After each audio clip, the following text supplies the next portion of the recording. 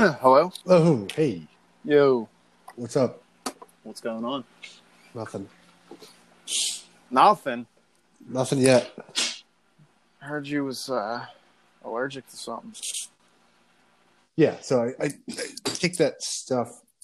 Kelly's nice enough to let me borrow some nasal spray. 'Cause sometimes I listen to these episodes and I sound like Millhouse. So she gives me this spray that is supposed to clear that up.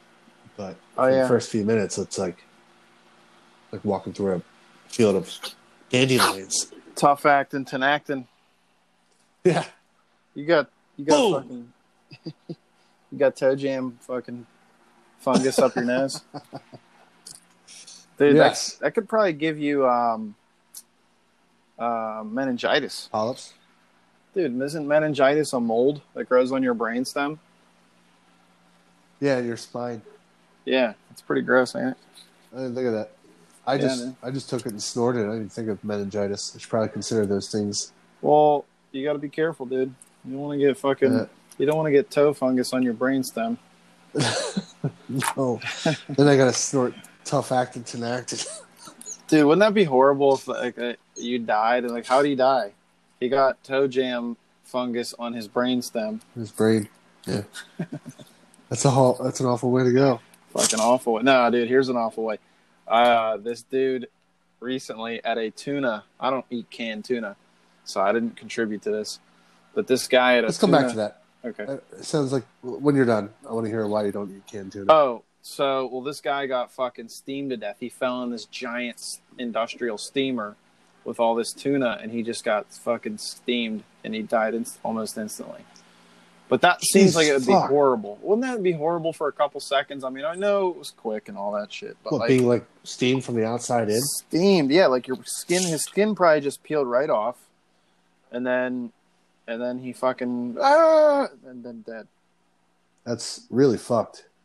Yeah, dude, all for some canned tuna. Why don't I eat canned tuna, you ask? Is it because motherfuckers get boiled alive?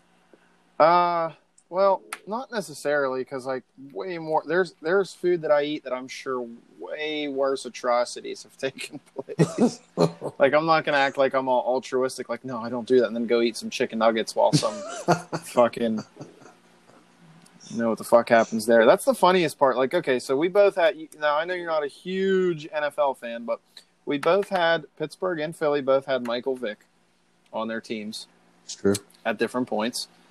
More famously Philadelphia, but the Steelers had him as a backup at one point. But anyway, I didn't realize. I know it was Atlanta and then us. I didn't know Pittsburgh. Yeah, that was after the fact. He had already had his big comeback year with the Eagles, and then he went to the Jets for a while, and then the Steelers picked him up, and he was 36 at the time or something. But it was pretty neat.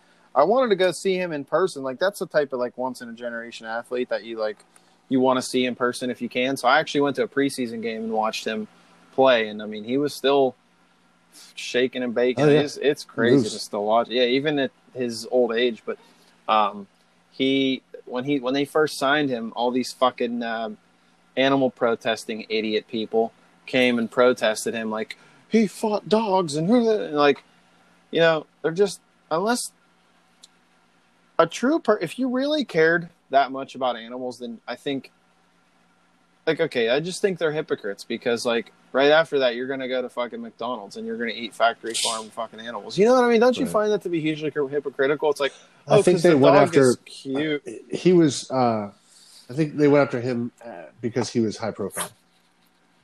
Okay, but I think the far greater pain and suffering that has taken place is the millions and millions of people that eat McDonald's every fucking day, or any fast food, or anything like Tyson chicken, or any of that shit.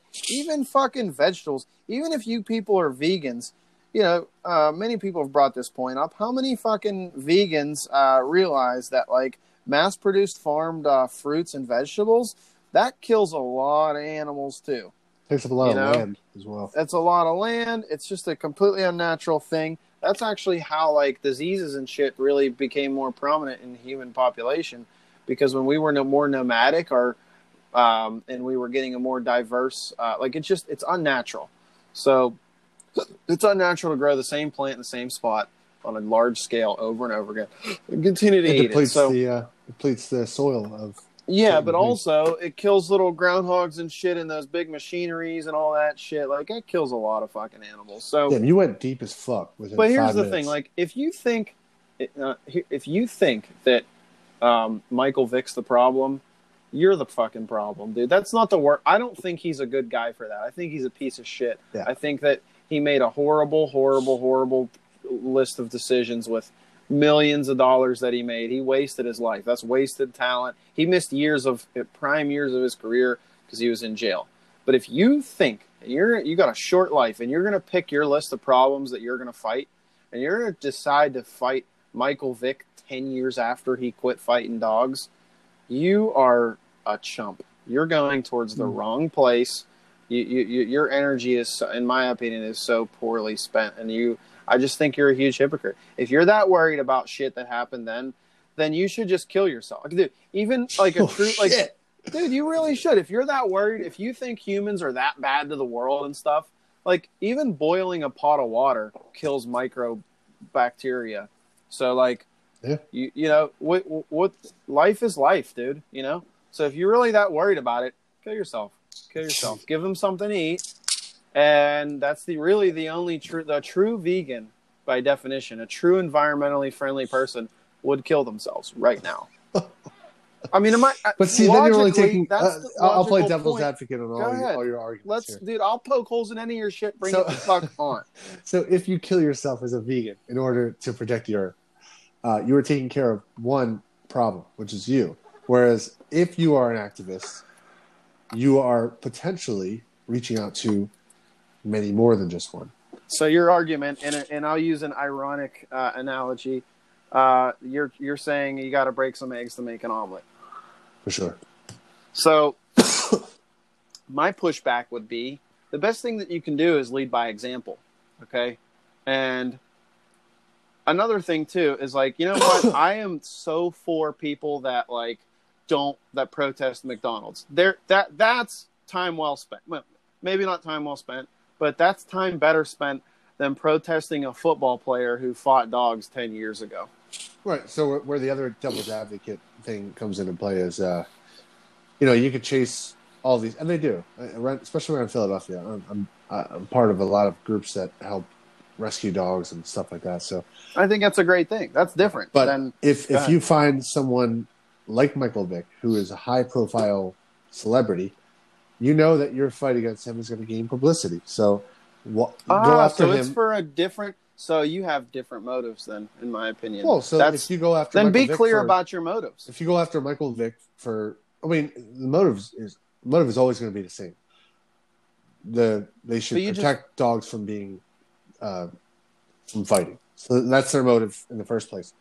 Where their target is it really depends on how high profile they are, how many people it's going to reach. So are they going to really put Joe Schmo on 53rd Street for having a small dog ring on the news? Probably not. But if they go after Michael Vick, it's going to gain a lot of publicity and it's going to reach a lot of people and discourage a lot of people from doing the same thing he was doing. I don't know. Just like you look at Michael Vick as the kind of guy you want like a role model. Dismantle that idea they had of him because he made dogs fight each other until they died. Well, I certainly don't think he's a role model by any stretch of any imagination. And that's the other thing is it all starts with that. Like, are they really role models? No, they're really gifted athletes, extremely gifted people, like superb human beings. But as far as their morals go, were they moral athletes? Were they known for how good they could help their... This is what I think about protesting Michael Vick playing for the Steelers. That would be like if you were in the fucking theater where Lincoln got shot, and you decided to complain about you said an usher did a horrible job, and you just spent the rest of your life talking shit on this usher that just sucked so bad, and you said that theater sucks, that usher's a bad person, he didn't even take me to my right seat, he's a fucking piece of shit. Fuck that guy. Like, that's what that is. That's what that is. Like, there's a hierarchy of problems in the world. And there's a hierarchy of, unfortunately, there is amount of pain and suffering that animals experience due to unnecessary human activities. And that is, to me, so dramatically far down the list of atrocities that we have created that now people want to say your silence equals violence. You are like, how dare you spend that energy on something like that when you could spend it on something that actually would eliminate a lot more suffering. A lot more suffering. Sure. Like, just don't eat a burger today. Or how about you go after how about you go after the puppy dog factories, like that? How about that? I mean, there's a list of things that you could do. And I don't know, man. I think it's kind of like what you said, but in a different way. I think that people have ulterior motives. They have other things that motivate them. And it's a half-baked idea. It's like, oh, dogs are cute. They look nice. I want to protect them. Hey, can you give me a McDouble, a McChicken, and 20-piece McNugget? Like, come on. Think a little bit. Think a little bit. But what anyway. I hate is, especially when it comes to sports, and I don't hate it. Like, as you know, I'm not crazy about sports. I do like following. Yeah. I do like rooting for my teams, but the reason I don't, and this is another Joe Rogan theory, is you want me to idolize these guys who figured out how to run with a ball. Well, first off, it's gotten really weird because you and I are like kind of at this, similar enough age cosmically where it starts to get really strange when you start idolizing kids your age, kids younger than you, and you're like, wait a second, this dude is born in 1994? Right. I remember 1994. What the fuck? This is strange. And I'm watching him wear tights, and I know where he went to high school, and I know how much he weighs, and I know how tall he is, and I know what he looked like, all this shit. I know what his wife looks like, and it starts to, that's strange. That's weird. There is one sport that I do root for the individuals who do it. And it's because the sport is also very mental. What's that, golf? No. Well, that's basketball. Just fun to play. No. Oh. It's boxing. I thought you were going to say dog fighting. No, dog. See, I kind of like, if you want to bring up Joe Rogan, I kind of agree in theory with like his hierarchy of his favorite sports because like he's kind of right. Like that kind of is, MMA is so badass. Boxing is badass. Wrestling, still pretty cool. Like, yeah, those are the most mental and physical combo mindfuck sports that like the people are awesome and well worth following. But but even still, it's an unnatural thing. Like, it's just a weird thing to think like you put somebody on a pedestal and you think they're just a better human than a regular human. And I just don't, I don't know, man. Like, the most pathetic thing is in my travels, I used to, one of my previous jobs, we used to, when I was, in the beer business, we delivered beer to the Pirates, Pittsburgh Pirates clubhouse. Mm-hmm. And we had this access to this back part where like the players would go in, and really strange. If you were there anywhere close to when the teams would show up, all these fucks would stand there and wait for autographs. Oh, and it was the weird. It's just like, and I used to do that too because 70-year-old men and shit. Like, you're waiting for this kid that doesn't even know anything, and it's weird, man. It's uncomfortably weird, and it's like, what do you think? Do you think you're like? Do you think that you're a piece of shit? Like, you're insignificant or something? Like, I would never wait for a person's autograph. Nope. Ever. I don't care who the fuck it is. It's a person. Yeah. It's a person. And if you think of autographs as really what they are, it's a signature proving that you met this person. I met them, yeah. Yeah. So then when you sell signatures and autographs, you're selling like an idea. So here's one thing. Here's actually what I think. I actually have more respect for the people that do it as a means of income than I do the people who actually. That's what I mean is like the people who actually buy them, the people who give it value. It's like, you got to be fucking kidding me. I mean, I talk shit. I have some memorabilia, but it's never been stuff that I've crawled up somebody's ass to get. Right. Like, I have some pretty neat stuff. The Pirates in the 1960s. 1960, they won like the most famous situation World Series. They had I don't know if you're familiar with enough baseball terminology where what a walk off I think it's called like an ultimate grand slam. Game 7 of the World Series against the heavily favored New York Yankees in 1960. The Pirates had just lost the previous game 11-0. Okay. Jeez. And it is, I think it's 4-1 Yankees, 3 outs, bases loaded. I'm sorry, 2 outs, bases loaded, bottom of the 9th. Okay. In Pittsburgh. So you couldn't have your back couldn't be against the wall anymore. You literally need a grand slam. And Bill, in a star player, an all-time Hall of Famer, without this play, Bill Mazeroski fucking hits a grand slam with 2 outs to put them up by 1. Just by 1. He needed that grand slam just to go up 1. And there's a walk-off fucking walk-off awesome. 2-out grand slam. And so the beer distributor I work, this is kind of how we got to connect. One of the owner's good friends was this guy who was one of the ball boys for that 1960 team. Jeez. And so he would buy beer and stuff, and like he actually used to drink J.W. Dundee Honey Brown. Did you ever see that beer around? Never heard of that beer? Oh man, Honey Brown. Dundee is like I don't know. They're kind of remind me of like they're probably about the same. They're a little less crafty. I think they're owned by a bigger company. They remind me of Shiner Brewery. A little less crafty, but a little less crafty. I should do more research on that. But yeah, it's like an old man. It's like I love Shiner. Yeah, Shiner. Well, Shiner Bock it's a different style of beer. It was a brown ale, but which is actually kind of similar. But he used to drink Honey Brown, and it's like.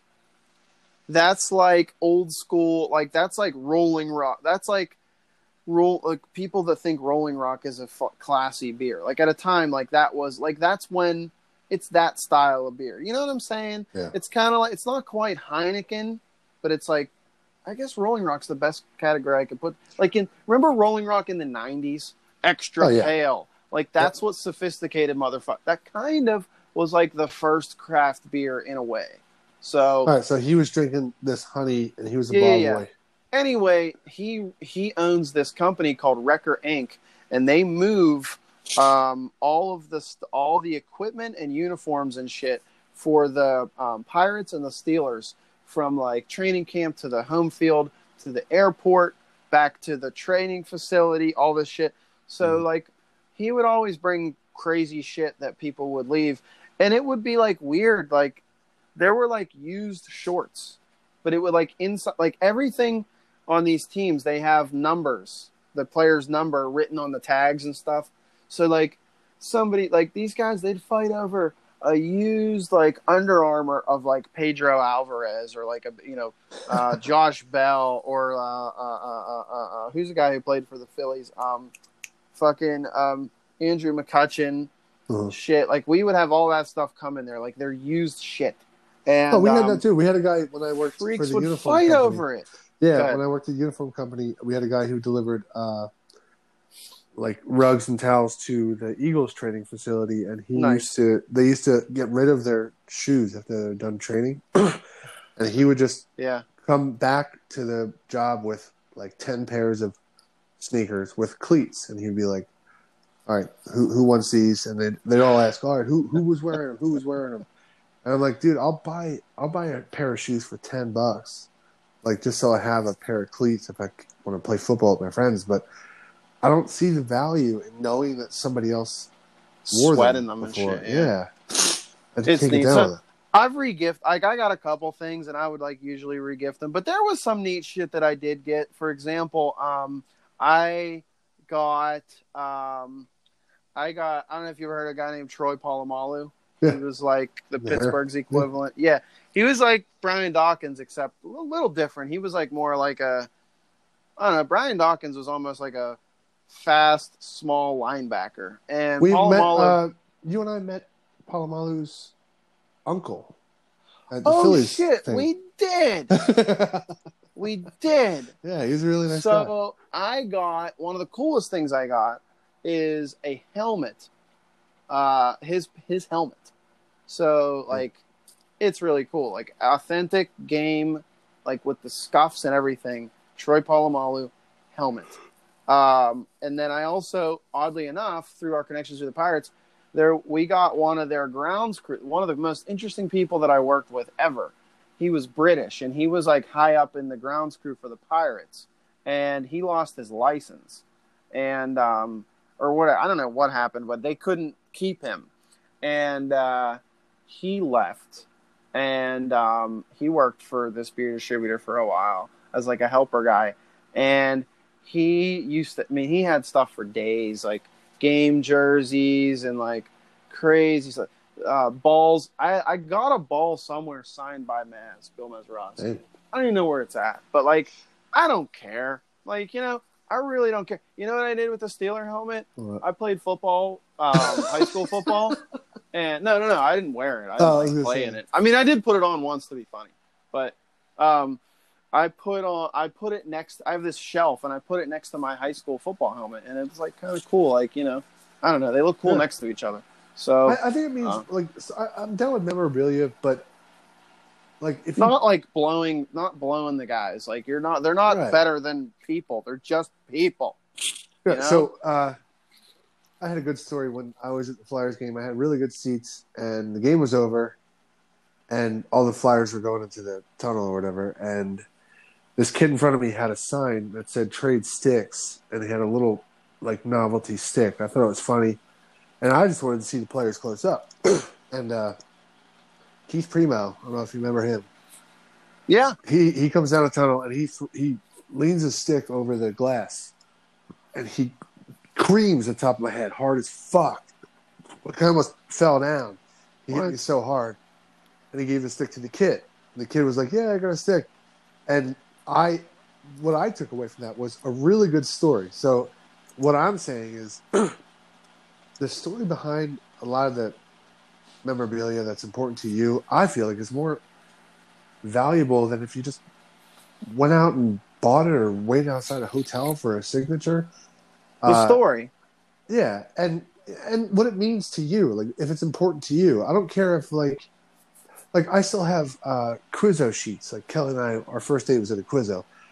That I kept that sheet. I kept it in my pocket because the value behind that little sheet meant more to me than I think anything else in the world could. So there's something to be said about like personal value.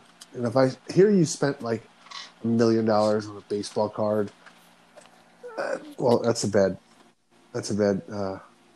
example because I do think that's pretty cool. But if you're going to spend like $200 on a helmet that 3 Eagles signed or 3 Steelers signed, mm-hmm. I just don't understand that. I'll never understand that. I feel like it should have personal redeeming value. Yeah, like the samurai sword that Randy Jackson signed in Step Brothers. Oh yeah. And he's like, I don't know. Cool. All I had was this samurai sword. That's what I mean. Is there anything like you have like that you hold very valuable because it means something to you? Yeah. Did you ever wonder about like stuff that was actually in a place? Like, do you ever have this like association with a physical object because it was in a place in time, or it was like?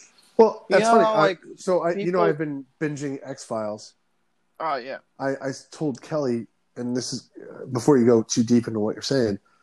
They're like driving. I think it was like a Chevy Caprice or something like that, like a '93 Chevy Caprice. Yeah. And I had this. Car. Yeah, I had this crazy idea to her. I said, "Isn't it weird that car that we're looking at in this show actually existed at one point, may still exist on the road, or may be in separate pieces. Either way, that thing that's on the TV right now is still around in this world, and its remnants are still like among us." That shit blows my mind. Yeah, I feel like there is, maybe it's just like a human thing to do, but I always feel like there is some kind of soul. Like, I don't mean soul, but there is some kind of energy to these inanimate objects that were in these places that have this special, like there's like all these like dude, you go online, you can find like all these people put in these fancy little boxes, like original pieces of the Berlin Wall and shit like that. You know what I mean? Like that, like I do see the appeal to that. Wouldn't that be kind of cool? Like you can actually, they're actually pretty affordable. You can get like a, like a 3x3 inch little hunk for like $50, and it comes in a little thing, and it tells you that stood from 1961 until whatever. And did you know that came down? Did you know that the Berlin Wall? I think it was 89. Did you know that came down? That I actually tore it down on September 11th, 1989. Isn't that weird? Yeah, isn't that weird?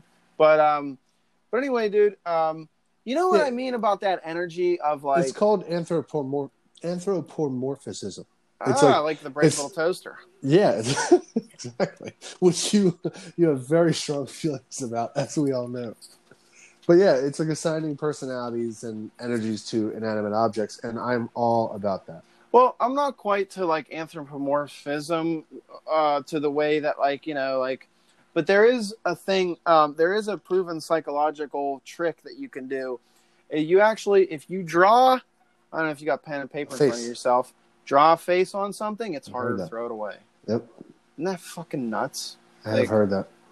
That's all it takes. But like, I think it's probably all chemical bullshit that like helped our evolution at some point. Right. And inanimate objects don't mean dick. But like, I like saving, like when I cleaned my garage the other day, and I found all these ticket stubs, and I felt them, and like, I feel like when you hold it and you look at it, there's this like visceral take you back to, like, it's almost like my eyes looked at this right before I went to see G Love and Special Sauce or whatever, whatever Tool or whatever the fuck shit I was seeing. And it's like, I don't know, man. It's kind of interesting, and it's kind of hard to explain.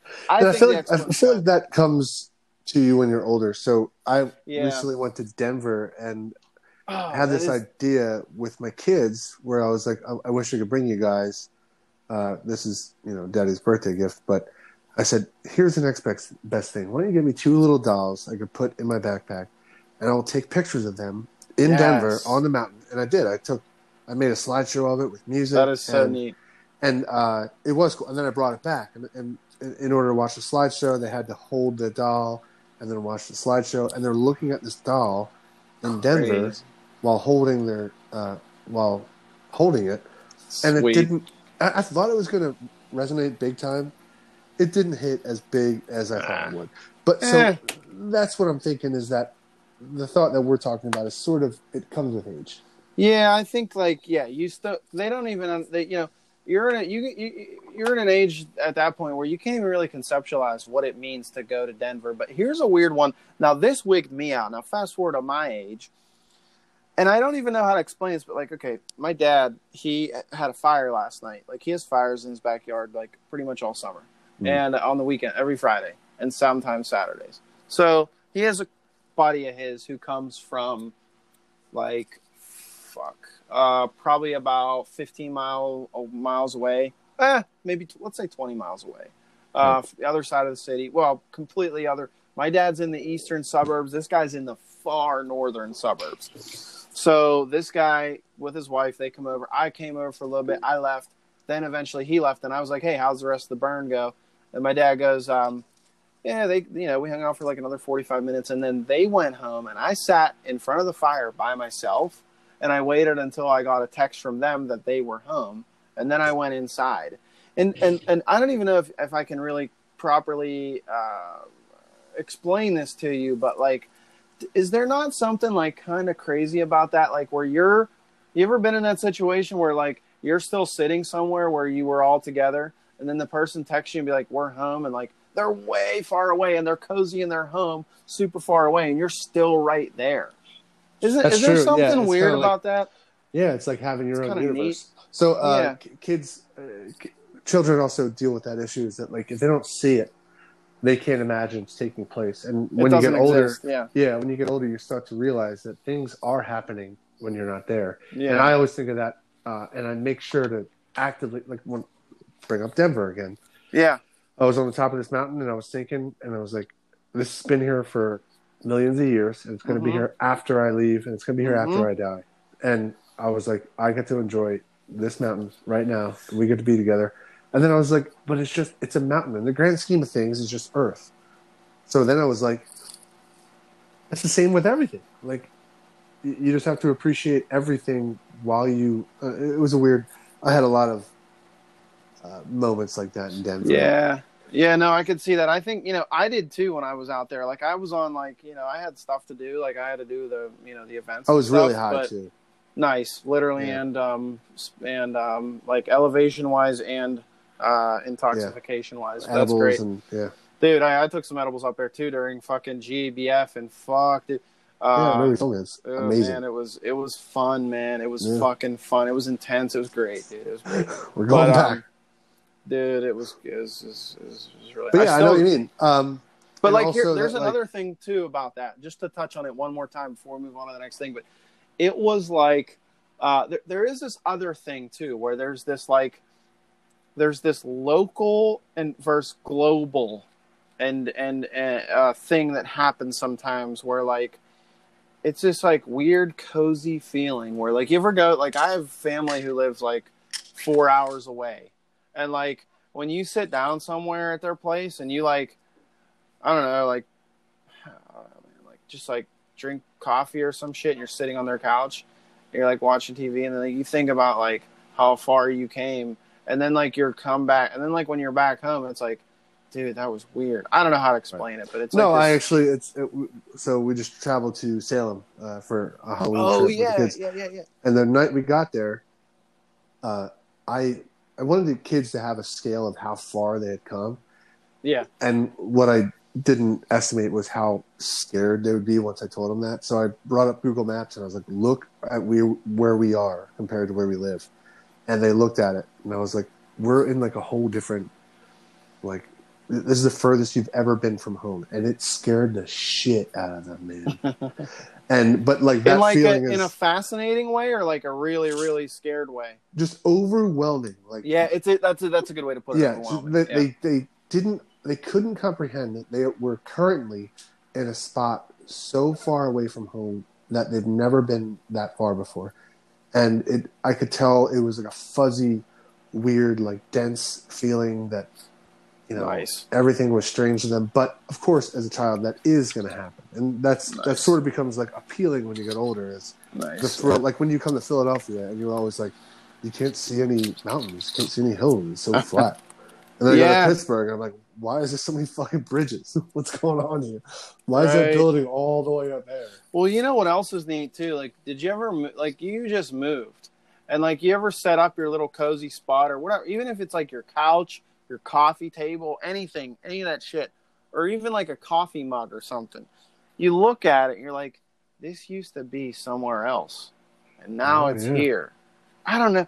And like, I think about like the products that I sell product that's manufactured way far away, and I'll think like, I'll see it on the shelf distantly far away, and it becomes very personal when you start to know like the guys who work in production and stuff. Yep. And you think about like, there's this shit sitting in this place that I'm not even going to a random retailer that I don't even really know that well, and I'll see it off in the corner on the shelf in the distance. I'll be like, Lube's touched that. Fucking somebody he hadn't carried it. Yeah. So like, we know intimately what's inside there and like what was done to get it in there. And it's just like such a weird, like, I don't know, man. You know what I mean? Like, there's something, it's hard to explain. I know that we were going to move on, but like, it is a fascinating, that is of like I think of it when I see like, if you're driving down a highway and you're 70 miles on one highway and halfway down you see a safety cone, an orange safety cone. This is what always reminds me. And at one point that safety cone was like, you there? Hello? Hello? Right. What? I don't know. You there?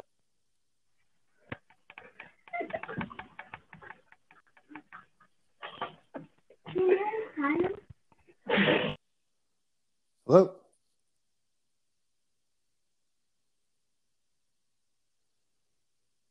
Hello? Hello? What the heck happened there? I don't know. Somehow I connected to some Bluetooth device. I looked at my phone and nothing was happening. And I look down and I'm connected to some fucking Bluetooth device and I don't know what it was. And then I disconnected and then I heard you say hello. And before I could say hello back, you were disconnected. Dude, I heard people talking. It was horrifying. What the fuck? Somebody else in my house must have hooked up a Bluetooth. Yeah. My Bluetooth is off now. So Right. Problem solved. I didn't know that people were going to fucking do this shit, but whatever. It's amazing. It's amazing that technology actually ever works when you think about it. But yeah, dude, to get back on topic, one of the crazy things too is like, if you ever, there is something cool about like a wheat penny or something. You ever find one and you look at the year and it's from like 1931 or some shit. And you're like, man, somebody like touched this and looked at it and used it. And I don't know. It's kind of weird. It's also like where you live, like the house I'm in right now was built in 1917. There's been families and like, I don't really believe in ghosts and stuff like that, but there's some energy, there's something. Yep. Even there's still like there stuff happened here. Lives were changed here. Yeah, man. Some people have dark memories of good things, bad things. Right yeah, man. I think I used to think about that too. I lived in a house when I lived in the city. I lived in a house that was built in 1881. And it would trip me out. I'd just be sitting there. I'd be like, man, some asshole sat right here before cars were even invented, dude. They were still doing public executions in the United States at that time. Like, that's fucking nuts, dude. And I started thinking, like, did it, like, gets me down a rabbit hole? And, like, anyway. You ever see, it's a movie called A Ghost Story with Casey Affleck? No. All right. I'll check it out. You're going to love it. I've been watching movies a lot recently. I'll explain. I mean, it's a weird movie because it's shot in a weird ratio where it's, like, nearly square while you're watching it. But it's Casey Affleck, and he's mostly in a ghost sheet the entire movie. Are you familiar with the commercial where it's just Casey Affleck in a ghost sheet? No. So it's more like an art piece, and the enormity. It's about the enormity of like what we're talking about. The enormity of events and feelings. Basically, this guy dies on his property, and it shows his ghost through the analogy of a guy in a ghost sheet, just experiencing time on his property after he's dead, after his wife leaves, after she dies, and the whole world is basically ending. And then it goes back to, I mean, I won't ruin it, but it basically touches on what we're talking about. And it's very well orchestrated with the music, and there's barely any dialogue, but nice. I've always said this to everybody I meet. If you want to be emotionally affected by a movie at the age that we're at and at the level of like understanding and intensity, that is the perfect movie. A Ghost Story with Casey Affleck, and it has Rooney Mara from The Girl with the Dragon Tattoo. It's so well done. And the dude also made a short movie called The Pioneer, which I might have sent you. I've heard of that. Yeah. It's just the dude who is talking to his son, and you're wondering why it's his son. The dude is like the stark white guy, and his son is this dark black kid, and like there's got to be something there. Oh, and he's like, tell me how I was born again, and you're like, all right, he's going to tell him how he's adopted, and he goes on this story of how he was a pioneer, and he found him, and he had to fight this war, and he lost him, and war? No, it's just them talking. The two of them. It's just dialogue. No, I thought you said he had to fight this whore. No, war. Oh. He might have fought yeah. But it's the same writer director. He focuses on like the existential and mostly masculine, just drama of like mortality. That's interesting. It's really cool. So I'll be into that. I'll tell you, and I'll tell all of our listeners, every single one of them. Check out A Ghost Story, and then check out Pioneer on YouTube. What if it like all of a sudden gets super popular, and then they like find out that we made it popular again, and then they want to interview on our show? We'll have to see if we have time. Okay. Yeah, we got a long list of guests. But anyway, dude, how about You know what else is cool? You know what trips me out, like the way that the sports thing people like, is when you I live about 10 minutes away from the this place called Edgar Thomson Steelworks, and it was Andrew Carnegie's first steel mill, and I live let's see, 2 turns away from it. Okay, Get out. and they built, the steel from the it was originally called the Mon Valley Works, and it was like I said, Andrew Carnegie's first plant. And that's the metal for the Golden Gate Bridge came from there. Like at one point, Pittsburgh at their peak produced 10% of all the steel in the whole world. Jeez. And I know that kind of sounds like a little bit, but it's actually a lot. And, yeah, especially if you consider how big the goddamn world is. How much steel's used. Yeah. So that kind of stuff kind of is really cool to me. Right. Like, I like that shit. And I would love to go see it and just touch it. As dumb as that sounds, just to realize, like, wow, this was down the street from me a long time ago. Well, that's why I like doing my ghost tour, and I try to pound this into the heads of my guesses. You can pound it through them if you're a ghost. Yeah, you pound it from underneath them. Yeah, but I always say at most of the stops is, and everybody needs to understand this, is that when you're standing in Philadelphia, especially if you're in front of Carpenter's Hall or Independence Hall, you are standing on the ground where the people who made our country walked and went to church, went to work. You're standing there. I'm like, look at your feet. Where you're standing is important. And that's the enormity of time and stuff like that. And the impact it's had since then. Well, it's also neat too. Like, that's in a place called Braddock, and Braddock is where right near there is where the Whiskey Rebellion started. So it's really cool. Oh shit! Really fucking cool. You're talking about Carnegie, and is that the brother of our homeboy Dale Carnegie? No, they're not related at all. They're not? Well, maybe they are. I mean, maybe, dude. I mean, I'm sure he had his. Let's look it up. Is Dale Enhance Dale Carnegie who is Dale? Is Dale Carnegie? Oh, it's spelled differently. It looks like Ross Perot. Kind of does. Both equally interesting people. Yep. Yeah, his brother. Oh no, it wasn't. Clifton Carnegie was his brother.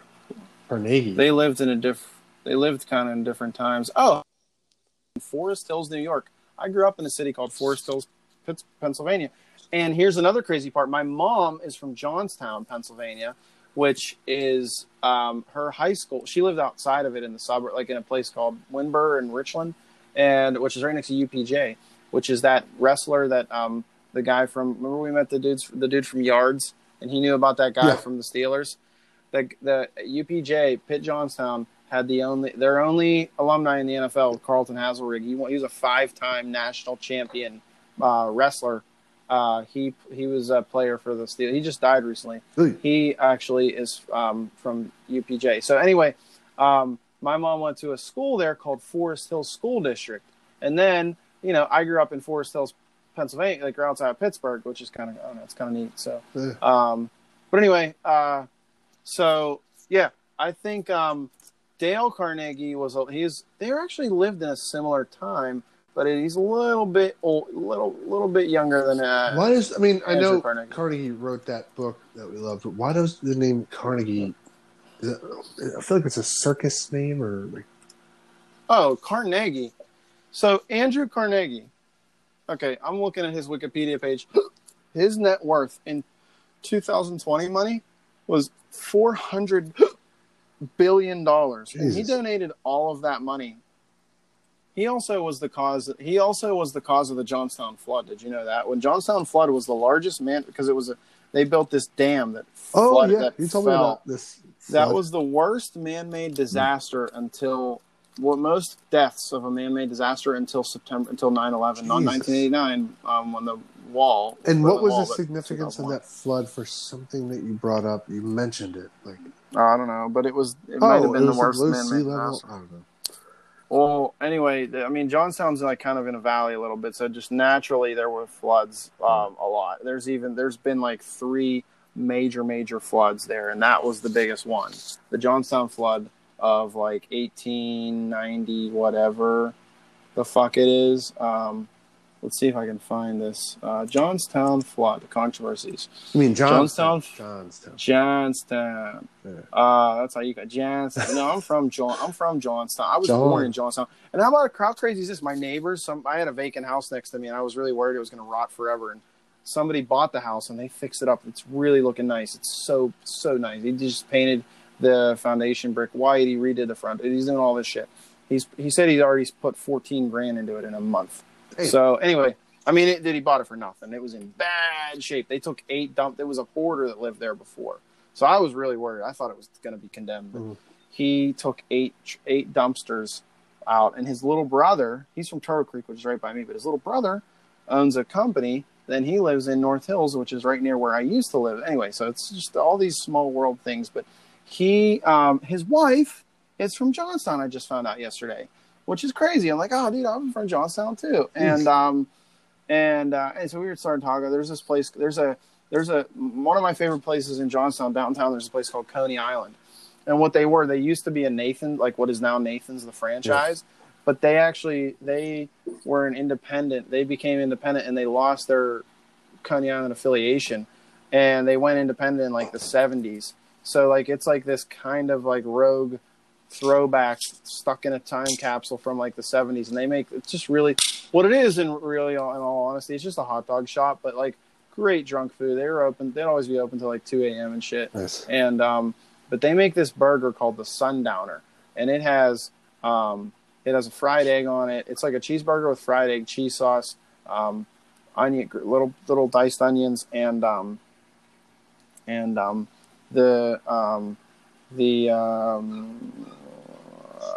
One's better than chili, fucking, the chili stuff that you put on. Yeah, dude, I think that's better than a Permane sandwich. That's touristy. That's touristy bullshit. But dog shit, dude. We should go to Johnstown together someday and check it out. They actually that's the home of the steepest incline. Yeah, you mentioned that too. I'll grab that steepest incline in the world. I'll be there in 20 minutes. Yeah, and they had it was a freight incline, so you can actually put your car on this incline, which is really fucking neat. And anyway, I want to change the topic. Go ahead. No, let me finish the thing about my neighbor. So they made it nice and shit, and I completely forget what I was talking about, but fuck it. Anyway, let's move on. Oh, how about the Johnstown flood tax? Oh, that's that? I have heard about that. And it's an old tax that they haven't gotten rid of. It's a built-in hidden tax. It was supposed. Yep. Now, here's the crazy part. It was done. It was actually a good tax at first. It was a 10% to help tax. Rebuild it helped rebuild Johnstown, and it actually in 10 years they rebuilt the shit out of that city, and it was amazing. So that now. The tax it raised. I'm looking at the page. It raised $42 million in 10 years, and that brought money into Johnstown and it fixed everything. But they kept the tax, and it's actually in the 70s. It got increased to like 16%, and in the 90s it got raised to 18%. It's a hidden tax on liquor at the state store. So does it go to you Johnstown? Don't even see it. That's the funny part. No, it goes to Harrisburg. It goes to the General Assembly. Shit. So there's an interview with the guy who runs the Johnstown Flood Museum, and he said, probably about a couple times a year we get a call from somebody and says, "What are you guys doing with all that Johnstown flood tax money that you're still getting?" And it's under false pretenses. It's fraudulent because it actually goes to Harrisburg, and it's a shame that this is the cautionary tale of tax. Is like once people accept it, it never goes away. Like the income tax. So did you know the income tax was actually tied into alcohol too? 60% of the federal government's revenue in the like late 1800s at one point at its peak, 60% of the federal tax revenue was alcohol. Damn. And the temperance movement that actually is tied into Carnegie. This is a really interesting story. It's shit that nobody talks about. And my little conspiracy theory. Now, the temperance movement, teetotalers, those people existed for 70 years before prohibition actually took into effect. Right. Now, why didn't they get anywhere? They never got anywhere. Slowly, they would do things. So the whole thing to remove the federal government's reliance on alcohol income to try and get rid of alcohol was to implement what's now called the income tax. And that was to replace all the alcohol tax so that they could, eventually legalize alcohol. But it never actually became illegal, obviously, and famously until 1920 was the 24th Amendment or whatever. 33. No, 20 and 20th Amendment. No, 33 was the repeal. That was the 21st Amendment. Yeah. So 33 was a repeal. 20 was the year that it started. So 13 years without alcohol. But what got it going? Okay, what got it going was U.S. Steel, which bought Carnegie's, which was a big conglomeration. That was the Rockefellers that owned that. Mm-hmm. That all balled into one big giant corporation. And when they got it, now at the same time, combustible motor. Now cars were becoming popular, and there was technology. There was actually neck and neck was electric cars and also different combustible fuel back alternatives. Then? There was ethyl back then. Oh, that was ethyl, with ethyl alcohol, with leaded fuels. Well, leaded fuels. Either way, they were both leaded for a long time. Lead was an additive to fuel that to help reduce. Actually, interesting. Smog. Actually, unleaded fuel when they decided to take the lead out of the fuel, when they decided they vilified it because it was toxic or whatever. But somehow to human beings. So they add ethanol to it now. It's like up to 10% ethanol. Really? In all fuel. Now I'm drinking ethanol right now. There's so much more ethyl alcohol, grain alcohol. You're actually talking about what that was the ethyl alcohol was added, and that is corn based or organic based fuel, and organic based alcohol, grain alcohol, and that actually, since they needed it so much more, that actually there's a theory on how it's linked to the banning of or getting rid of lead as an additive actually has correlated with a severe decline in the butterfly population. What? Because they travel, dude, it's crazy. The butterflies all travel south to Mexico. All of the ones in North America go down to Mexico, in the whatever, I don't know, like how birds go south for the winter. Butterflies do the same thing. And because all these different crops and shit, like now the proliferation of corn and all the federal subsidies and stuff like that, everybody's incentivized to grow corn. That actually destroyed a lot of the natural landmarks that the butterflies used to know. That's how they used to instinctually go to south. Yeah. So that actually fucked them up, and that actually is a severe decline now over the last 30 years of the butterfly population. So it's one of those things too, where it's just shit's complicated, man. There's no easy, simple solution to shit. And so anyway, going back to the U.S. Steel thing, U.S. Steel actually started back the temperance movement because they could have made ethyl alcohol fuel, which would have been a completely organic fuel that at this point in time, I believe there would have been enough technology to allow it to be you could probably make your own fuel with all your organic waste, in your house. Give 100 years of technology, you probably would have had a garbage can that you would throw into your house, and then outside you'd have a refueler, and you could literally refuel your car with garbage, I believe, with 100 years of technology behind it. But for sure. What happened was that now gasoline was also a leading engineering, one of the lead things that they were thinking for cars. So U.S. Steel, obviously, big gas and oil company, they have a tremendous amount to gain by making that the exclusive fuel. Now, they had basically almost a monopoly on fuel at the time in the world, and of gasoline and oil. And they had a whole bunch to gain by the old dead rotten dinosaur fuel, which is gasoline, as opposed, or you could make it out of corn. And they have nothing to do with corn. So they're like, wait a second. They're talking about banning all alcohol, all grain alcohol, including this shit that they're talking about for cars. All of a sudden, U.S. Steel backs the temperance movement. Ooh. So now once that happened, now there's money funding it. Now it's got some traction suddenly after 70 years. So, and the funny part is what they teach you in school is oh yeah, people are being overserved and the bars were owned by the breweries and stuff, and there was no incentives and no checks and balances, and people were getting overserved, and there was the whole delirium thing, and men were beating their wives and all this bullshit. When in reality, it was just this one guy who stood to make a whole bunch of money off of that, and that is, I believe, the big reason behind our fuel dependency nowadays, is because they decided to go with that instead of electric. So it's weird. Like prohibition had a big reason of our fuel dependency, dude, to this day, which is absolutely fascinating. And this is shit they don't teach you in school. Yeah, I've looked into prohibition. I've never heard any. It's always just follow the money, man. It's always follow the money. It ain't about some altruistic trying to make people not drunk and all this shit. And that's what got it to happen. Yeah. Was he backed it, and that illegalized all these, the technology for the ethyl alcohol. So, jeez, here we are. Thanks for bringing that to light, man. It's a cool thing, man. And you should definitely, do some research and look into that, because it's something that's not really ever talked about. Yeah.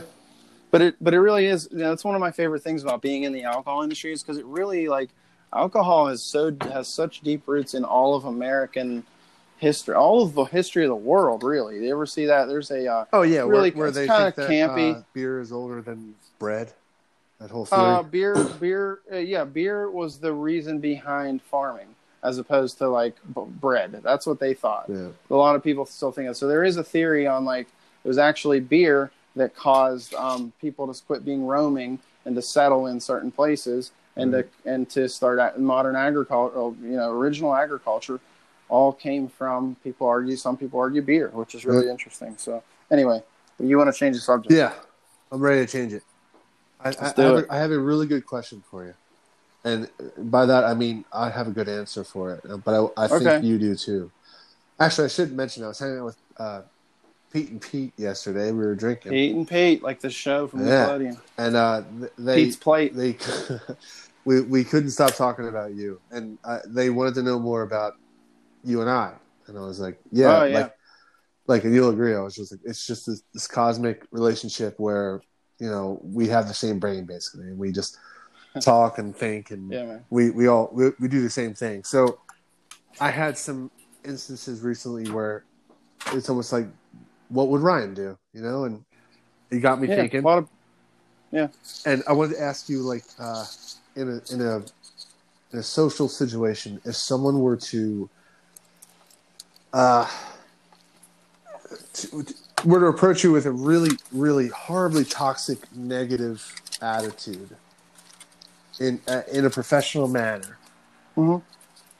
I want to hear your input on what you think should be done, how you think you could remedy the situation, and any advice that you think you could lay. Generally speaking, there's always, you can always look at the glass half full, and you could look at the glass half empty, and that's just true about anything in life. And what I always try to do is just try to remind people of the positive stuff. It's like, this wasn't a positive situation. This wasn't the situation that you wanted, but look at this positive thing. Look at that positive thing. And guess what, dude? We're living in America in 2020. It's really not that fucking bad, right.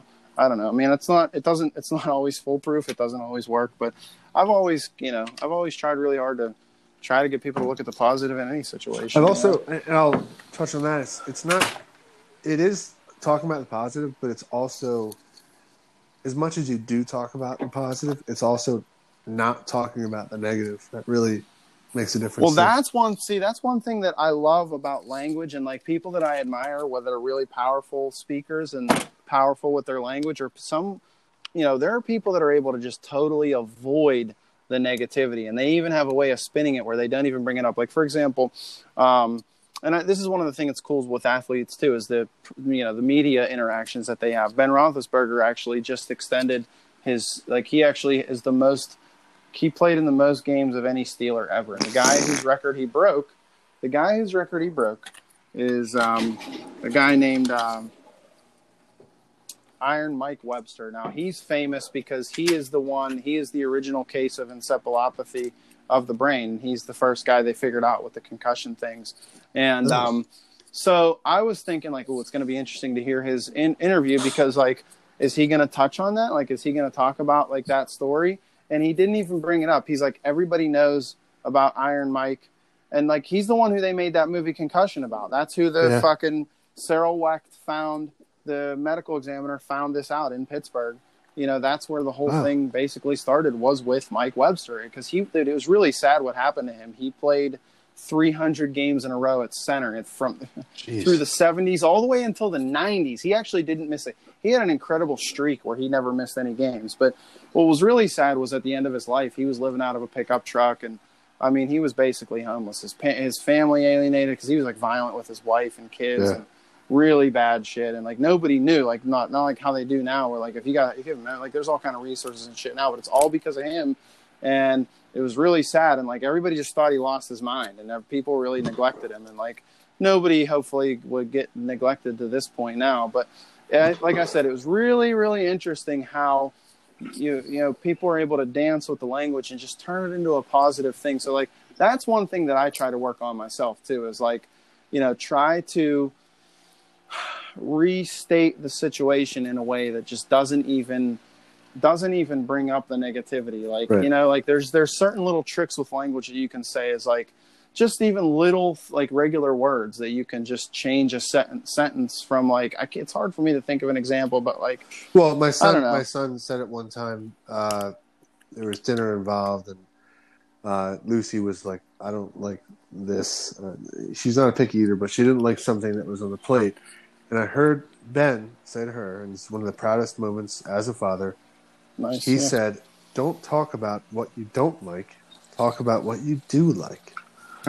And that resonated. Awesome. So, and especially in the industry we're in and the positions we have, that's very important to do.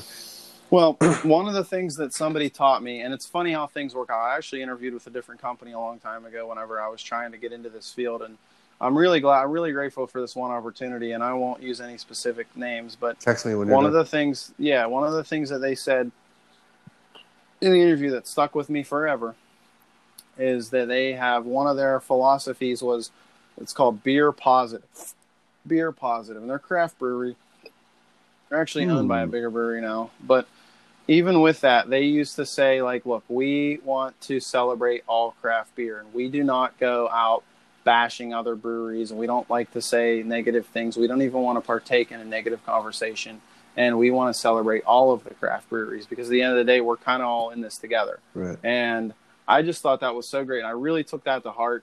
And I really, you know, it's one thing to, like, have a conversation between, like, you and I, or, you know, my boss and I, or any of these, you know, internal discussions. Even still, you really probably shouldn't do that much. But, well, as far as out in the public, you know, I've never, ever, I really try really hard not to say anything negative. Like, even if it's, like, everybody agrees it's trash or whatever, like, you just stay away from it. this isn't a smear campaign. We're going to talk about what we can do and what we do and what we like. And, you know, you're not going to get far in life in general and that's why I like being in this industry, because it's stuff that you can apply to life. I think it would, if this industry, if people could take some lessons from this industry and apply it to other business situations, I think the world would be a better place. Oh, sure. One of the things that, I don't know, man. You're right, because the negativity can come up, and it is tempting even whenever it's like, hey, we're all going to shit on this guy, and it's just like, you know what? I'm going to be quiet when that happens. I'm not going to speak. It goes back to the guy we touched on earlier. One of his Dale Carnegie. One of his major points was, and it really took me by surprise. And he says, never criticize anybody. If they don't ask for it, don't criticize.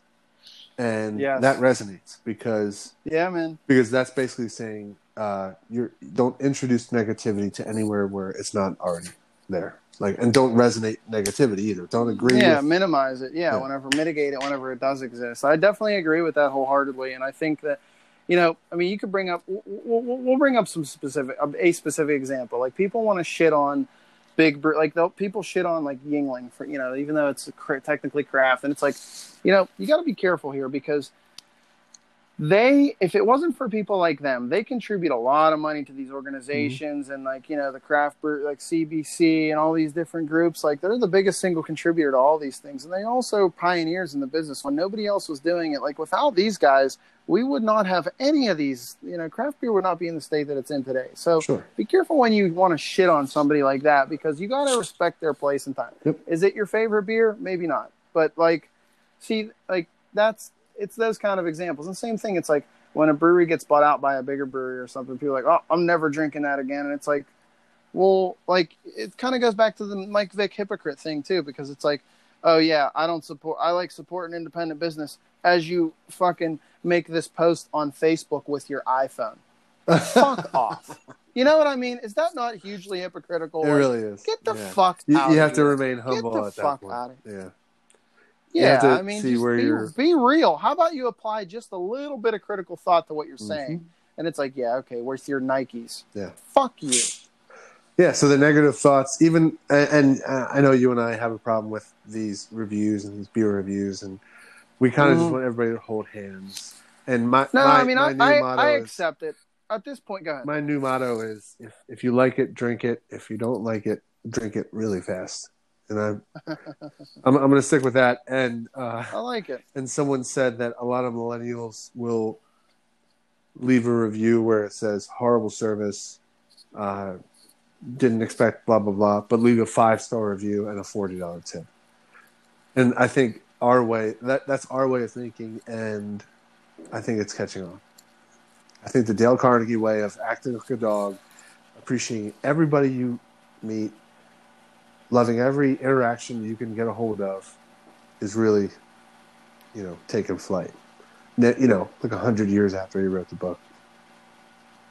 Well, I mean, sometimes that's how long things take. You have to have some patience sometimes, and that's another thing too. Is like you just never know what somebody else's situation is. You look at something from the outside.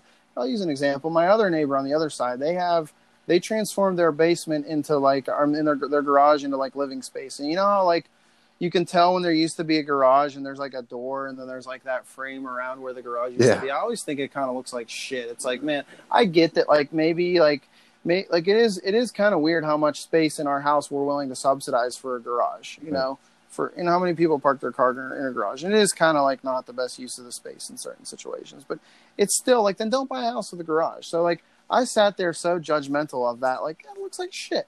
And then I talked to my neighbor. She's a sweet, sweet, sweet lady. She's 74 years old. And she said, then she started telling, we've learned about each other. And years ago, her husband had a stroke and he couldn't walk. So they transformed the whole basement into living space, bedroom, full-scale kitchen, full-scale bathroom. And it's like, okay, well, dude, now I get it. So you never know when you're driving past the house. You got like the small details about what happened. Yeah. And those are usually like, And when I hear stuff like that, and I'm like, damn, I wish I knew that. Like, I wish I knew that before I passed judgment.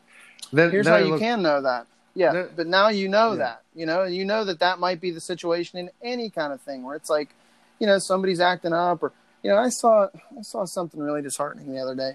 I think it was today, actually. I saw a kid on a harness, and I hadn't seen that shit in years, and it just made me feel really sad. Like, because I have this very visceral memory of whenever I was I used to go to daycare, and there was this kid who was a friend of mine, and we went out, or I don't know, some scenario happened where he was acting up, and they were like, quit acting up or we're going to pull out the harness. And it was like this horrifying thing. And he was like, no, what the fuck? No. And he put the harness on. And he put the harness on. Harness. You know what a harness, a kid harness, you know what those are, right? No. It's like a leash. Okay. So a child harness is like it's like a vest that you strap onto the kid and there's a leash attached to the back. Yeah, I've seen that, but I didn't know that existed when we were kids. It's a child harness. Yeah. And I hadn't seen one in years when I saw one today. And it just really made me sad to think about that. But you don't know. You don't know the situation. You don't know the details. That's the other thing. So I was saying, like, so you didn't know that your neighbor had this issue. And you didn't know until you spoke with her. So if you take a step back and you realize if you put that on every house around you, that there's stuff going on that you don't know about because you didn't talk to them, you can only scientifically assume that there is a reason for everything, that every weird thing that you aren't comfortable with. Exactly. Dude. So how do you react to things that you can't assume? You just have to internalize and worry about yourself. And it's basically mind your own business, work on yourself, and be a kind person. There is, I don't want this to turn into a political thing, but let's go. Who'd you vote for? Because there's certainly things that I disagree with this figure about. But Jordan Peterson, he talks about one of his rules is like, you should probably not criticize the world unless the inside of your house is perfect. And how many people in the world have that?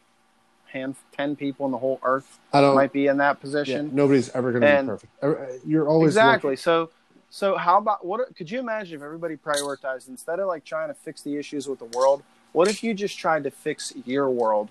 You know, if everybody did that, the world would be a much better place. And then with the eventual goal, like, all right, when I get my shit perfect, then I'll go to a protest. Then I'll go, run for office or whatever. Then I'll share. Then I will. Share my opinion. And I think those are really the only people that should be making decisions in the world about the world. Like, is your bed made? Yeah. I don't want to hear it. Like, I don't think that you're in the right position to be telling other people how they should live their lives. Yeah, if your bed, yeah. And here's the reality. So that's what that means is everybody got a glass house. So chill the fuck out. Right. There's shit. I won't get into details, but I've done, and I continue to do, some of the stupidest shit that, like, you could imagine. It's like, man, if I saw myself as from a third person perspective, I would be so critical. And it makes you realize, like, dude, everybody does a mind-numbingly stupid shit. There's a George Carlin bit where he says, you ever notice that how everybody drives slower than you is an asshole? And everybody that drives faster than you is a yeah. And it's like that analogy is applicable in every situation in life. It's like you think that you're the only one living life the perfect way and everybody else is living it wrong. I don't know. I don't fucking know about that. No, I agree. And it's mostly about just being actively empathetic. So you don't know how people are living their life. You just have to assume. And yeah, they're on their journey. And here's another thing, too. It's like life is like a movie. There's no insignificant scene. This scene, good movie, every scene kind of eventually ties into the whole thing. And it's like, you know what? They're going through their thing right now that seems to make no sense. That's perfect.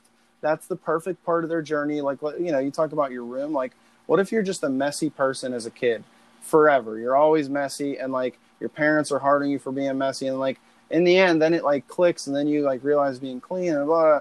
So like one example that I always think of is like I was a horrifically picky eater. Like I almost turned into a chicken nugget because that's all I ate till I was like 18. I swear to God, I was insanely picky. But you know what happened when I was 18? What? I realized the whole concept of trying things with an open mind, and then it was dude. Then it was incredible. Your whole world. And I'm so great. Dude, what I'm grateful for that about is that I can approach things with so much more gratitude because I was picky for all that time. If I would have not been picky, then it wouldn't have been so euphoric having certain foods now, that like the way they are now. So I needed that pickiness, which probably gave my parents hell. And it was probably just there was probably people in the periphery thinking, man, this fucking kid's so picky. Yeah, well, for me, it was... My kid will never be like that. Not with food, but it was kind of like... we touched on this earlier, is that you can't possibly imagine that other people have thoughts that make sense to them. So my issue growing up was I had these thoughts that make perfect sense in my head. And why are they not making sense why am I even arguing this fact with other people? And when I got older, and I went through this shit a lot, it was mostly because I looked at other people and I started to put my thoughts in their head and be like, they think the same thing as you. They think as strongly as you in the opposite manner. So it's more important to understand how they feel about what they think. And that's the best way to approach any problem. And, to go in with your head down being like, I'm right, you're wrong, is so counterproductive. Mm-hmm. And no, I agree, man. It's right. like, like the whole debate when you're in like junior high and stuff, like you like ass man or a boob man, and it's like, you thought like, oh, dude, boobs are way better, asses are stupid, Right. and then you like start to think about it, and you're like, oh shit, asses are kind of like, you start to like go into an open mind, and you're like, oh, it's a whole different thing. Yeah. Like you can like them both. That's a like, great way to look at it. Yeah. Or if you don't like them, you can at least like try to understand like what their appeal is. And like, another Jordan Peterson thing is like, every person that you talk to, act as though they have something valuable to say that you don't know, that you've never heard before. Oh, and I love gaining advice. New perspective. For sure. Yeah, I love gaining new perspective on things. And like another thing that I learned too is like, you can't learn. This was like actually wisdom from this old black dude that lived in Brooklyn, and I worked in restaurants with him, and he said, you can't learn anything if you're talking. Can't learn when you're talking. Perfect. That's a great. I love that. I also learned that too from Dale Carnegie. I'll keep talking about that dude. He changed my life. But I've been in situations where I would meet a person and it would be a one-on-one. Sometimes it was a date. Sometimes it would be like a professional meeting, whether it be friends or whatever. And we'd leave this engagement, and later they'd say, man, I haven't had such a good connection with anybody the way I just had with you. And then I had to look back, and I'd have to be like, what did I do differently? And I had to say, oh, I actually shut the hell up, and all I did was listen. I just listened for a long time. So, and that goes to even in politics, which we don't really discuss, but yeah, listening to everybody talk really makes them feel good, and getting their thoughts out to their own head verbally makes them feel good. And even in the industry we're in, where you're going out to put out a fire, which there's been quite a few fires recently. The best thing you can do is just go there and listen. And nobody, I always think of different terms of how to be successful in personal relationships, whether it's professional or personal. And it's always the art of blank, And I think the art of listening is like number one for me. Yeah, man. People can tell. People can tell when you're just waiting for your turn to talk, and they can tell if you're genuinely listening. Yeah, for the most part. And it is habits you have to change. Like I watched my son, who he's just like how I was when I was younger, and he's so excited to say his, especially when we're playing games, he wants to explain his method of how he knew who the killer was or this and that, and I'm like, a few steps ahead of him. And I just want to say to him, like, dude, just wait and listen and get more knowledge. And it's working. He's becoming a better young man. Yeah. Well, you also have to too, respect his journey, like understand that he has to go through his bullshit, his journey, so that he'll have those understandings that you have. And one of the things that I think too, this is kind of the thing where I kind of disagree with a lot of people, is that I think it's a more controversial thing that I believe is that you really can't learn from other people's mistakes. Like you kind of have to make your own. Mm-hmm. You kind of have to taste your own shit, before you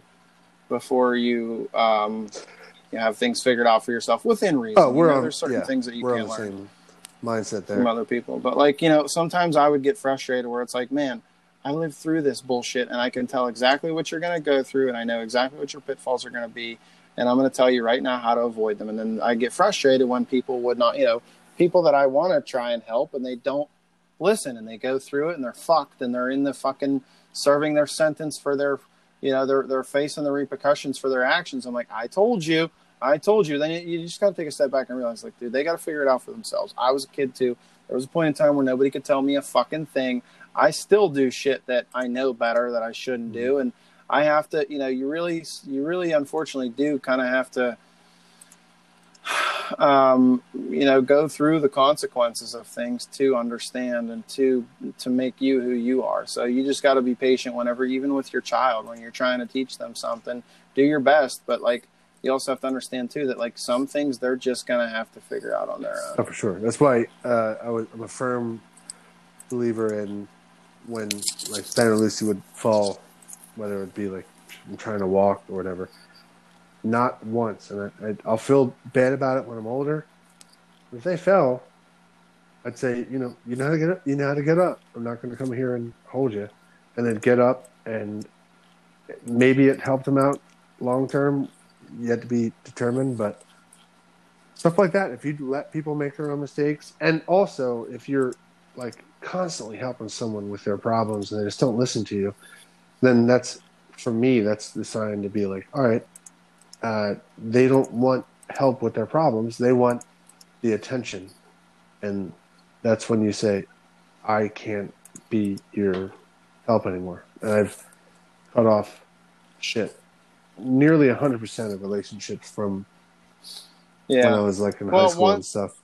I think that totally makes sense. I think the best thing, and this is hard to do, this is one of those things like easy to say, but it's kind of hard to live by, is sometimes the best thing that you can do, especially like with a kid, I think, is, listen to them, give them the affirmation of their experience, like, validate their experience, and then sometimes you got to make them figure it out themselves. Listen to the story, listen to the pitfalls. You can't say, oh, you shouldn't have done it. You don't want to give them the sense that you're judging what they went through. But if you can give them, listen and ask questions like, hey, so how do you feel about that?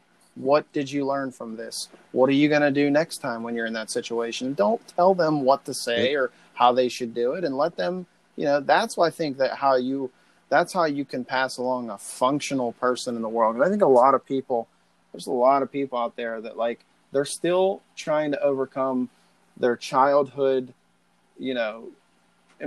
false impressions that they had of their parents or whatever, that they're still struggling with, and they don't even realize it. They're still reliving that stuff. They're still trying to be heard. They're still trying to prove their point or whatever. And it's really sad. You can't even blame them. It's just like, they just never got that validation.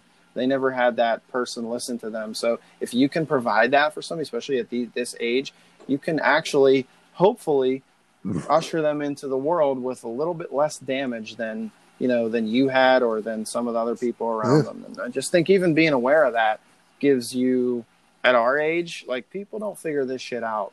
People die and don't figure this shit out. And they're even aware of that. And it's one thing to be aware of it. It's a whole other thing to actually try to apply these things in life and realize that, like, everybody is their 4-year-old versions of themselves in a certain way, a lot, especially the more dysfunctional people that you run into.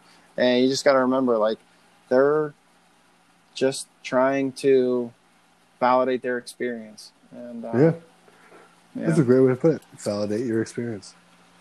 But they also get really internal and try to make it all about them. Like, they think they're and it goes back to that mindset of being for. Yeah.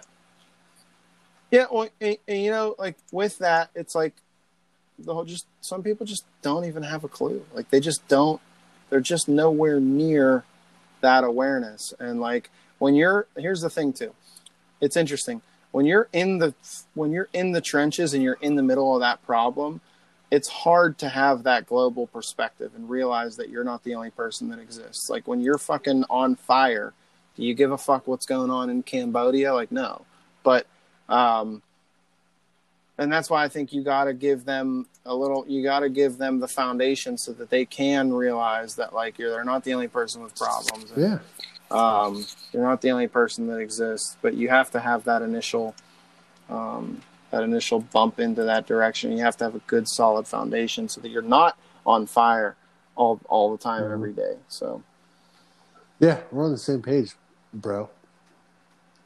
No, man, I appreciate even being able to talk about this shit. Like, sometimes you get on and have these conversations with people and you just get blank stares and people just don't even have a clue what you're talking about. So it's refreshing to. No, man, seriously, it's refreshing to have this discussion with somebody that even understands what I'm saying, let alone agree with it. And I know this probably isn't like a perfect way of living through life and stuff, but it's just, this is the this is the how it's played out in my mind, and this is the best. I'm trying to proceed the best way I can, and it does no good to dwell in the negativity, like you were saying. Like how do you turn a situation around? And you kind of can't. All you can do is turn it around for yourself. You can lay out everything. It has to start with you.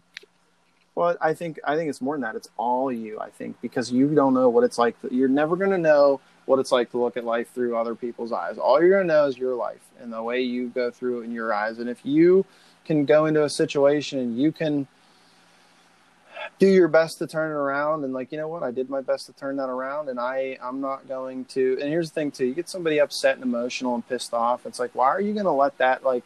I'm pretty proud of myself with a certain situation that I was in a couple of years ago. I had this boss who he would just fly off the handle and start, demeaning people and telling them they're fucked up and you're an idiot. Everybody was dumb. Everybody was dumber than him. And that was like a really frustrating, it's a really frustrating thing. And like, next thing you know, you're screaming back at them and you're emotional and you're pissed off. And it's like, wait a second. You were okay. You're having a good day, or you're having a neutral day, or whatever.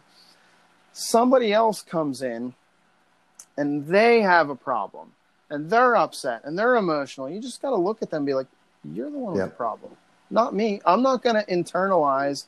I'm not going to capture your negativity and reflect it and bring it back and add to it. And it's like, you're the one with the problem. You know what? Oh, you want to call me a jagoff? You want to call me an idiot? You want to call me a dumbass?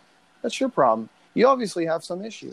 That's fine. I might have told you this story where if that and also but let me finish this real quick. If you're the one if you need to call me an asshole, like that's your thing. Like I know I'm not. I have enough. I have enough conviction in my own. I have enough conviction in my own identity that I don't need you one way or the other. And I'm not going to get fucked. I'm not going to have somebody like push me around. But then that's an issue, and you got to stand your ground. But if you're in a situation like that and somebody needs that feeling of control or whatever, part of this path to where I am now as far as understanding and being empathetic started because this guy, I might have told, we were at Strange Loves. Remember we poured that firkin. The owner of that, he one time met me in the basement, and I was delivering a few firkins when I delivered the beer, and there was a large burp. Excuse me. Bless you. But he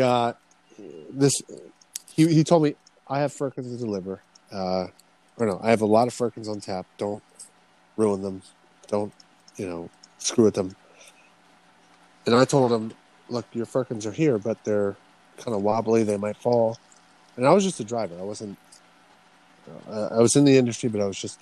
And I said, just so you know, if I move this stuff around, it might shake. It might do this, that. He's like, all right, well, we have this conversation, but try your best. And I did. And I wound up knocking a firkin over, spilled half the shit all over. It was a firkin like event where each keg cost like $100. And I probably spilled like $50 worth of beer on the floor. But he came downstairs and he had a really negative attitude. He was screaming at me. He's like, I told you, you're the 10th person that got here. That I can't believe you wasted all this beer. And I said to him in a very calm attitude, I said, I spoke to you before I did this, that this was going to fall. And you did nothing to change that. I tried my best. And I'm still here trying to help you. So let's work through this problem together and let's find a solution. And he got really heated, but we figured out the solution. We built the plug, we put it in, went upstairs, and luckily I found this guy who's kind of like us, who can he can look back at himself and be like, you know what, I was wrong. I was an asshole. But by the time I went up, he shook my hand. He said, you can drink for free anytime you come here. I learned from you today. And he hit me up on Facebook and all that. And once he found out I was in sales, he has been one of the best assets I've ever been. And it's because I just had lunch with him Thursday. he said it's because Hmm. I didn't approach him negatively. It was more of a positive attitude towards, preparing for something that could be bad. And he said, to this day, I've never seen anybody engage that way. And he said, I'll always remember that. Luckily, him and I, our attitudes kind of like match very well, where we fit each other's grooves. And that doesn't happen normally. But it took off there, Oh yeah. and it's taken off exponentially since. So I think the good attitude and the empathy is really what's huge about it. So I was empathetic towards his feelings, and he wasn't towards mine at first.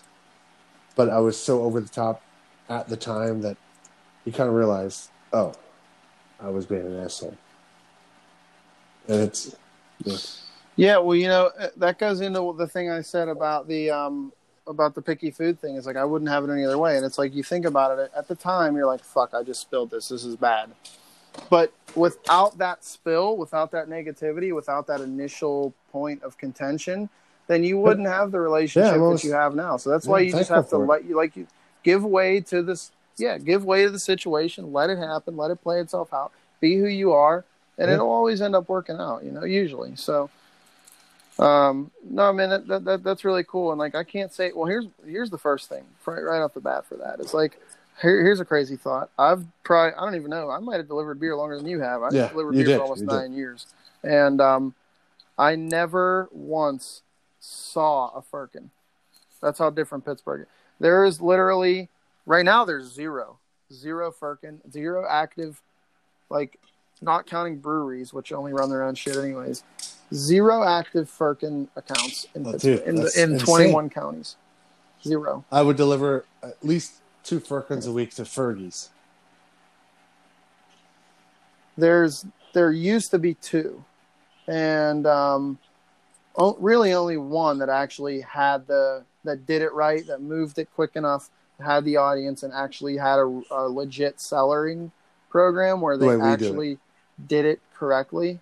Yep. Yes, the way that it should be done. And that place is like under construction right now. So under major construction, and the guy's a germaphobe, and he's probably not going to open up until everything's way no threat of anything. So anyway, that's the first thing that I take out of that is like, wow, and like those really are special things that like you really shouldn't have. It's a good cellaring program. The expectation should not be that the delivery person should have not. There shouldn't be any expectations on them to have any involvement in cask beer, really, other than bringing it there and setting it down. And you should. That is like it's like a purebred puppy or something, a cellar, and you really have to take ownership of it. You have to know that, like, nobody else, don't expect anybody to know anything else about it. The fact that you can find some suppliers that buy it that make it is amazing enough.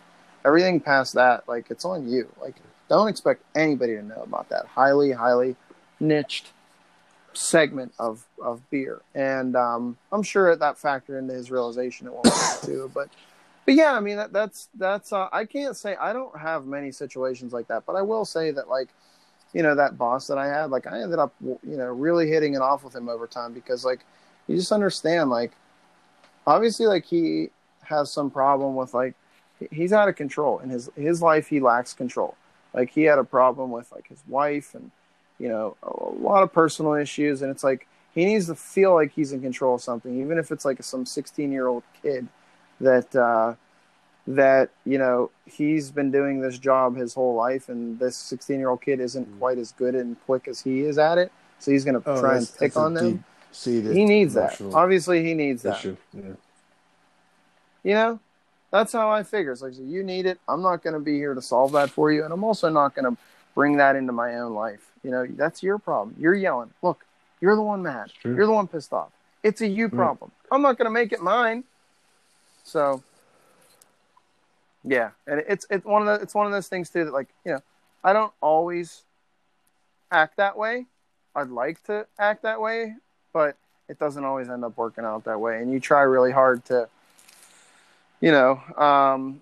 And one of the people that I learned from, another person that was very, very, very valuable in my experience was when I was delivering beer, there was a 72-year-old guy, black dude from Louisiana, who he delivered beer, and he would run circles around I've seen 18-year-old kids, and he It's shouldn't amazing. have. But and one of the things about him that was so amazing, everything just rolled off his back, like nothing but. He was like those Dickies, those water-resistant Dickies, where it just beads off, like. I mean, you couldn't piss him off if you tried. He was just impenetrable. And I really try. Like, I started to realize it's like there's certain people in life that you're on your trajectory, right? And you make decisions like, what problems am I going to bring into my life? And what am I going to not let affect me? And there's certain people like him that just like, I'm living my life and I'm not going to let some outside shit. Yeah, it takes a lot of mental energy ruin it. And there's a lot of other people that I think takes just as much mental energy, but just for whatever reason, they've gone down this trajectory where they will have to look far and wide to find things to be upset about. And they'll bring it in. They'll reach for those problems and they'll internalize them and bring them and make them their own. And it's really sad to watch, those people. Like, it's just, I feel guilty I feel sad for them, because they're the ones that have to wake up every morning in that body, in that life, and carry that weight and carry those like problems. you said, people die. It's heavy. Like, it's a burden. Yep. Yeah, they don't even realize it. Yeah, man. It's sad. It's sad, and I feel bad. And you try to just put kid gloves on when you're dealing with those people because they got it rough. They're the ones who got it rough. We have an advantage because we can be centered in our existence within reason, not perfect, but. Those are the people that really need compassion and love the most, I think. And actually, by leading by example like that, and maybe sometimes maybe you being calm will be the day that it clicks for them, or the beginning of planting a seed of, I don't have to be mad. I also thought that people like that who just and want to be you mad can all do. the time, you have to also realize, like, just how you spend your time when you're making sales calls. Is this worth my time? Like, I've tried enough with this person. Is it worth my time, my mental energy to really help them? And if the answer is no, it's a hard no. It's like, good luck. I've tried. And eventually that whole situation, you just have to hope plays itself out, because guess what? If you're not worth it for me to deal with, and eventually everybody's going to catch on, and you're going to be left with nobody.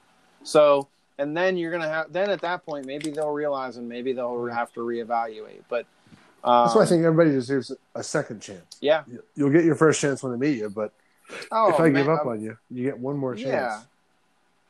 Yeah. I think even then, maybe you should do a 6-month checkup, and people change, and if you see, you just go into it with no expectations. You see, like, we're still festering in this negativity. It's like, well, that's a shame. I'll try back in 6 months. You can't keep dipping your toes in that toxic. Well, I mean, that's a luxury too. You got to realize that we are I always tell this to people, like, oh man, like, I always tell this, like, I tell this to our boss, like, I feel so fortunate that I have enough people that I can work with. And this is true with life, not just with beer, that, like, you do get to a point where you realize, like, I don't need you. I don't need you. And, you kind of flip the script where it's like, you want to work with me, you want the benefits of me being involved in, us partnering as businesses, then you have to try out for me and you have to earn my time, because I have a buddy who owns a landscaping company, and he talks to me about this stuff, and he's like, I got these problem customers.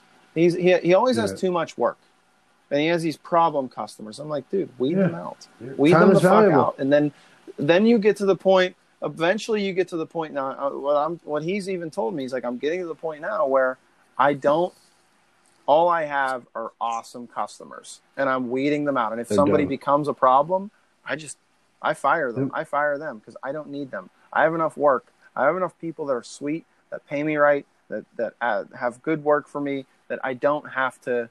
And there is enough people out there, and I feel that way about with what we do too. And that's fortunate because this is in some ways this is a legacy company compared to a lot of other craft breweries where we have some old long-standing relationships and some loyal people that a lot of people don't have. They don't have that luxury. They have to earn, they have to Make a go new out name, there in the trenches every day.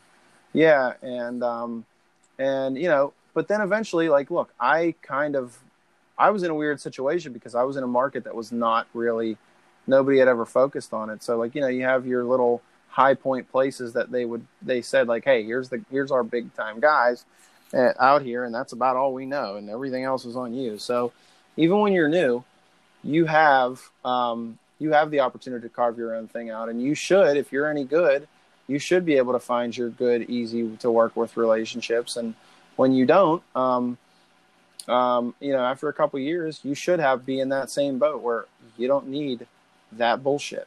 Even if you're a brand new brewery, you got a sales rep. You're from 2018. You're brewery.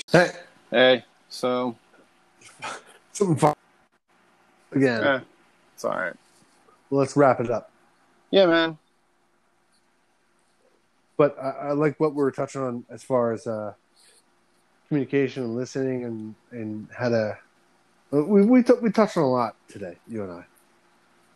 Yeah, man, definitely. I appreciate this. I appreciate the exercise in listening, and not only that, but like even sometimes when you have a long form conversation, like you have the opportunity to verbalize some things that you kind of thought, but you never really articulated clearly. So yeah. I appreciate the chance to kind of listen even to myself and, have some clear formulations. I was sitting here in this room thinking the same thing. Like these are thoughts that have been in my head for years that I never had the way they could trickle out and actually sound good.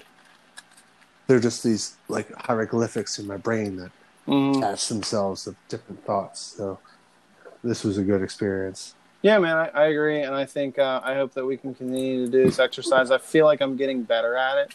I feel like this was the most like coherent. And guess what? We didn't even have a topic. So, I like that. We just wanted to talk. I like that. I like that it just flows and there's, we could do this. We could do this for hours and hours and hours. It's great, man. It's great. We're definitely getting back. I think we've come a long way from the initial couple conversations. It's funny. You think you can do it. It's just talking, but it's actually hard. It's not the hardest thing ever, but it's definitely not as easy as it seems. And it's definitely a muscle that I feel like I'm starting to develop a little bit better. So I appreciate that we can do this. And also it's being archived. So even if,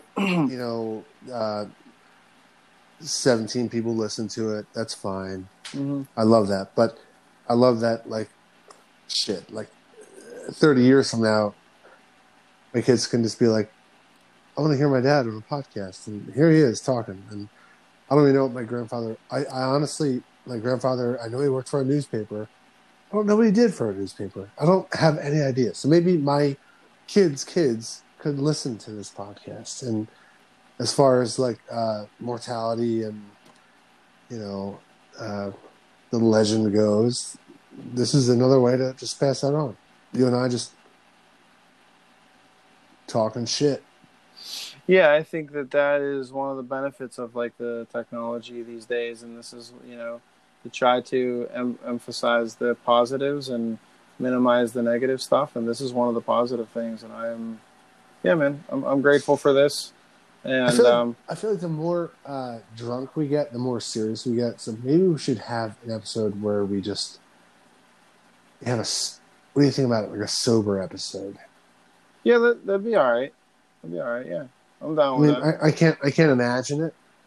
It doesn't make sense. Yeah. In my head, but. Well, I think that we are kind of cheating in a way where like drinking is a social lubricant, and like how about a dry run? See what you can see. You got a strong.